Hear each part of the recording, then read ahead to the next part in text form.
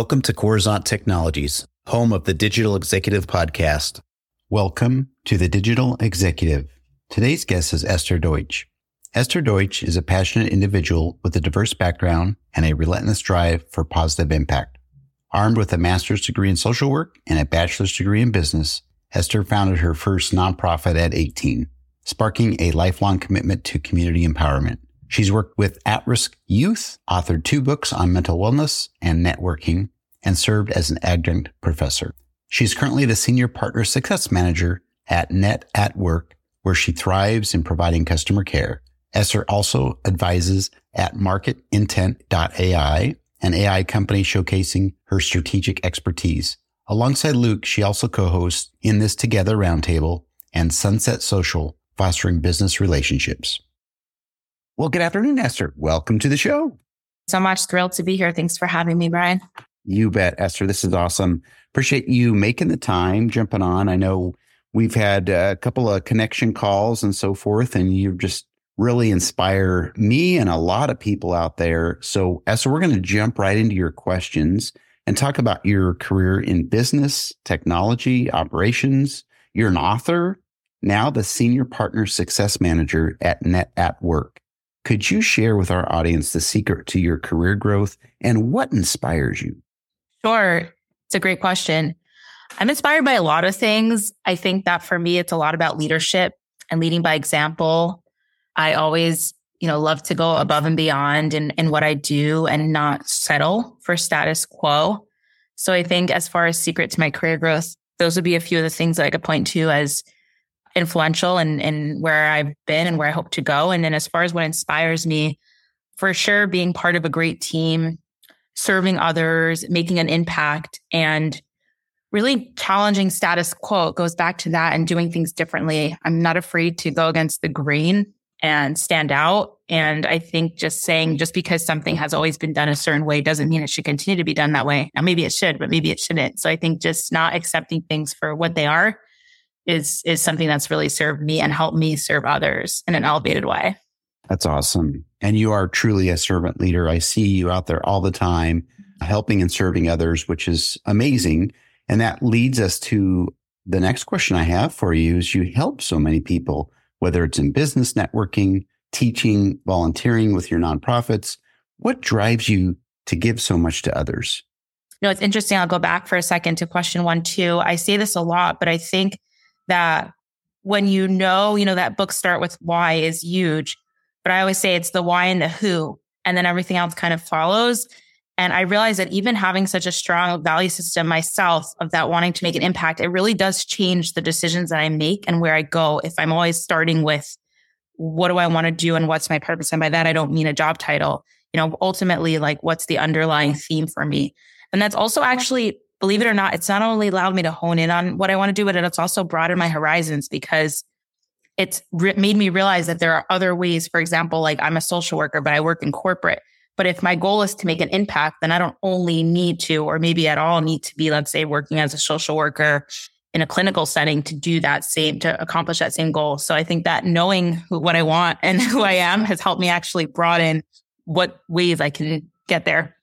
So as far as what drives me, I actually think about this a lot. And I think that one of the greatest gifts actually dating has given me is a greater appreciation for my value of serving and community and supporting.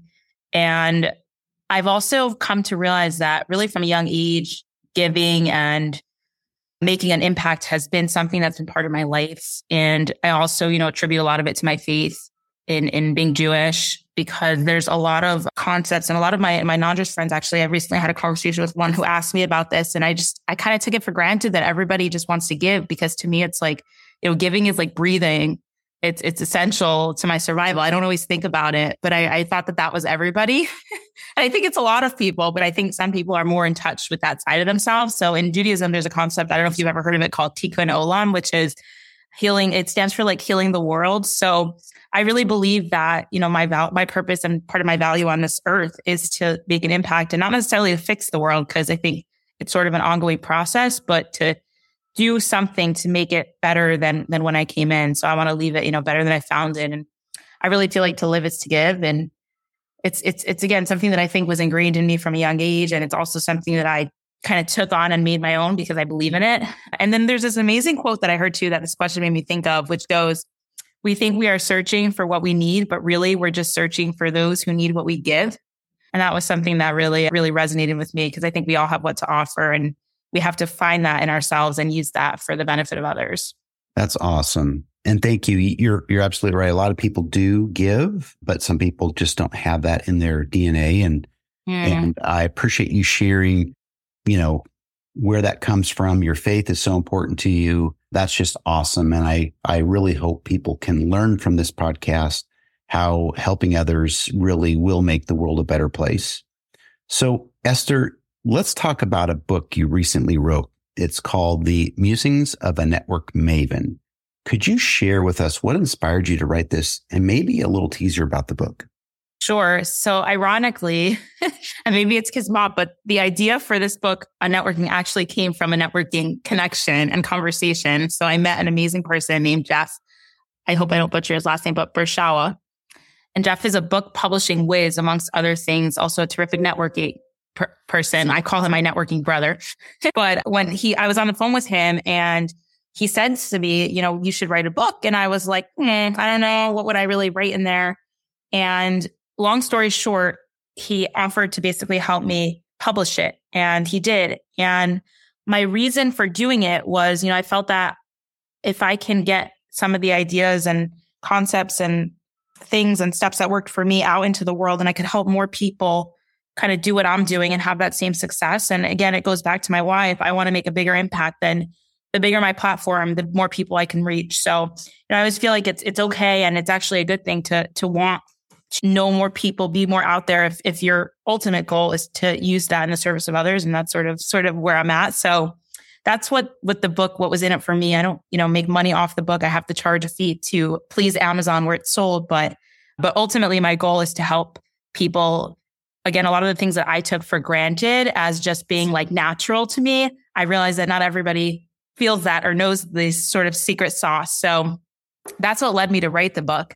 So in it, I talk about all kinds of things, but some of it is how to network effectively, what mindset to have when you're networking, how self-awareness ties into it. And I tap a little bit into my background in social work. And only like lately have I realized the connection between self-worth and self-awareness and business and networking. Actually, it's so connected. It's an incredible thing, especially, money mindset and wealth. And there's definitely more awareness about it out in the world, but some of that is touched on in my book. And hopefully, the hope is that it helps others. So if anybody does, read it, it's called Musings of a Networking Maven.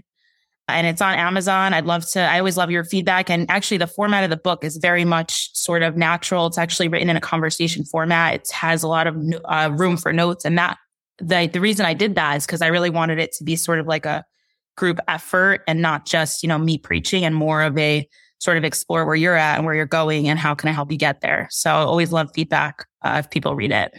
That's awesome. And thank you for, again, contributing a book, not looking at the end goal or the profit of the book itself, out of, in a selfish way, but you're doing it to, again, make the world a better place. So I really appreciate that. I'm inspired and definitely will be reading that book.